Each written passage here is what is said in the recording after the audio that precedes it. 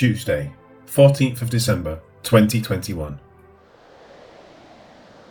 And he took him by the right hand and lifted him up, and immediately his feet and ankle bones received strength. Acts 3 verse 7. Peter's last words to the beggar on the street were, "In the name of Jesus Christ of Nazareth, rise up and walk." With that stated, it now says, "And he took him." Peter, knowing that the man was crippled and did not have any experience at what it meant to rise in his own strength, was prepared to help him in his new walk of life. The word Luke uses, piasso, signifies to squeeze. In other words, Peter firmly seized his hand, demonstrating complete confidence in what was to occur. In reaching out his hand, it was a sign to the man that he honestly believed the healing had been realized. It was also an encouragement to him to be confident as well. As a note of authenticity to what he is writing, Luke specifically next says, "by the right hand."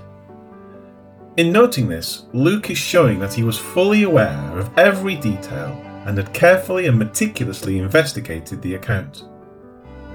As it was only Peter and John with the beggar, and yet by noting the right hand, it is seen that he went beyond the normal description of someone who would have been standing right there.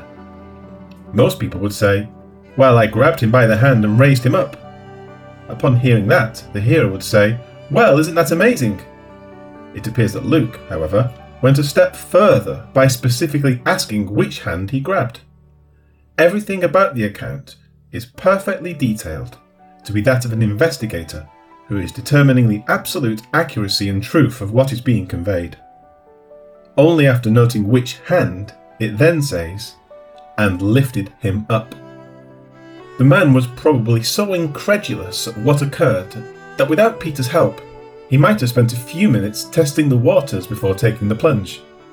But with Peter's assistance, he was impelled to rise immediately and go all in with utilizing his body in this new condition.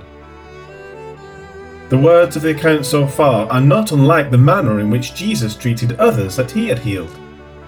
The account of the boy possessed by a demon in Mark 9 is given. After Jesus cast it out, he was so still that those around him thought he was dead. But Mark then records, "But Jesus took him by the hand and lifted him up, and he arose." The care of the healer for his patient is beautifully seen in Christ's care of the boy. Peter learned from that and followed in like manner when he was given the power to perform his own healings. With this noted, Luke next records, "and immediately." There wasn't any delay in what occurred. Peter spoke the words, reached out to take the man up, and with the instant power of the workings of God, there was a change in his feet and ankle bones. In these words, the particular language of a physician is clearly evidenced. Luke's knowledge of the human body led him to describe exactingly what occurred. So precise are his words that it is probable he personally interviewed the man who was healed. Peter and John probably would have said, "Well, he couldn't walk, and then he could."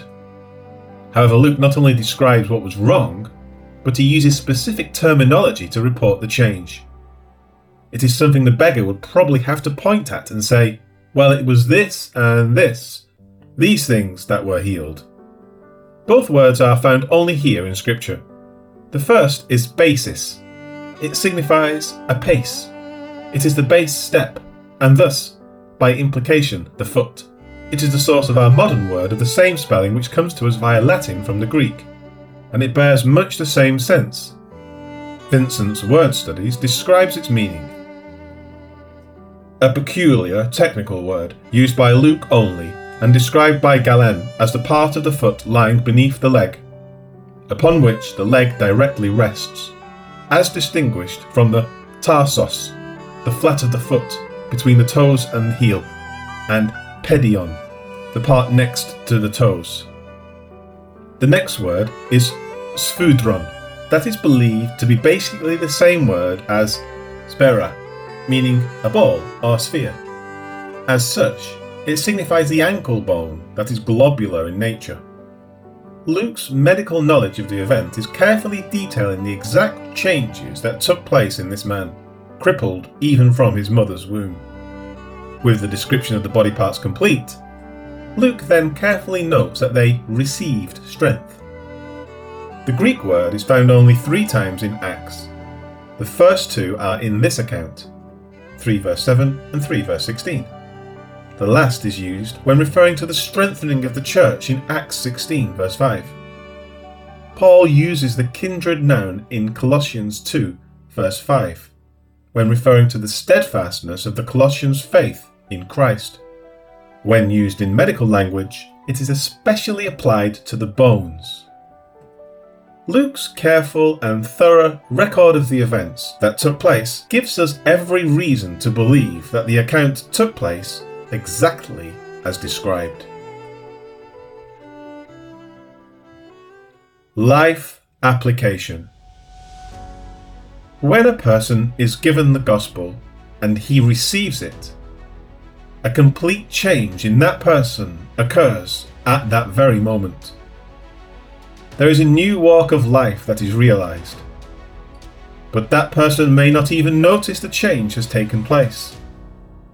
Yes, there was belief in what Christ did and the sealing of the Spirit.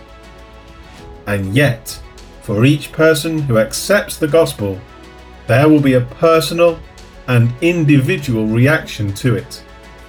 Because of this, it is incumbent on those who share the gospel to be willing to take them by the hand and help them stand on their new spiritual legs.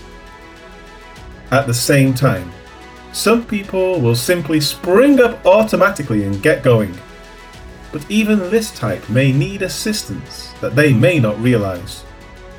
Such a person can run ahead without knowledge and have a head-on crash in his theology. If we are willing to share the gospel, we should also be willing to help those who receive it to understand what to do with it. Live for the Lord, read the Word, grow in Christ, and walk as the Bible instructs us to do. The more effort we put into those who receive the Word, the better grounded they will be as they head into a church that is actually quite dysfunctional, filled with bad doctrine or even heresy, and that is known to chew up and spit out those who are truly on fire for the new life they have come to know. But there is another truth to convey. How grounded are we in our own walk?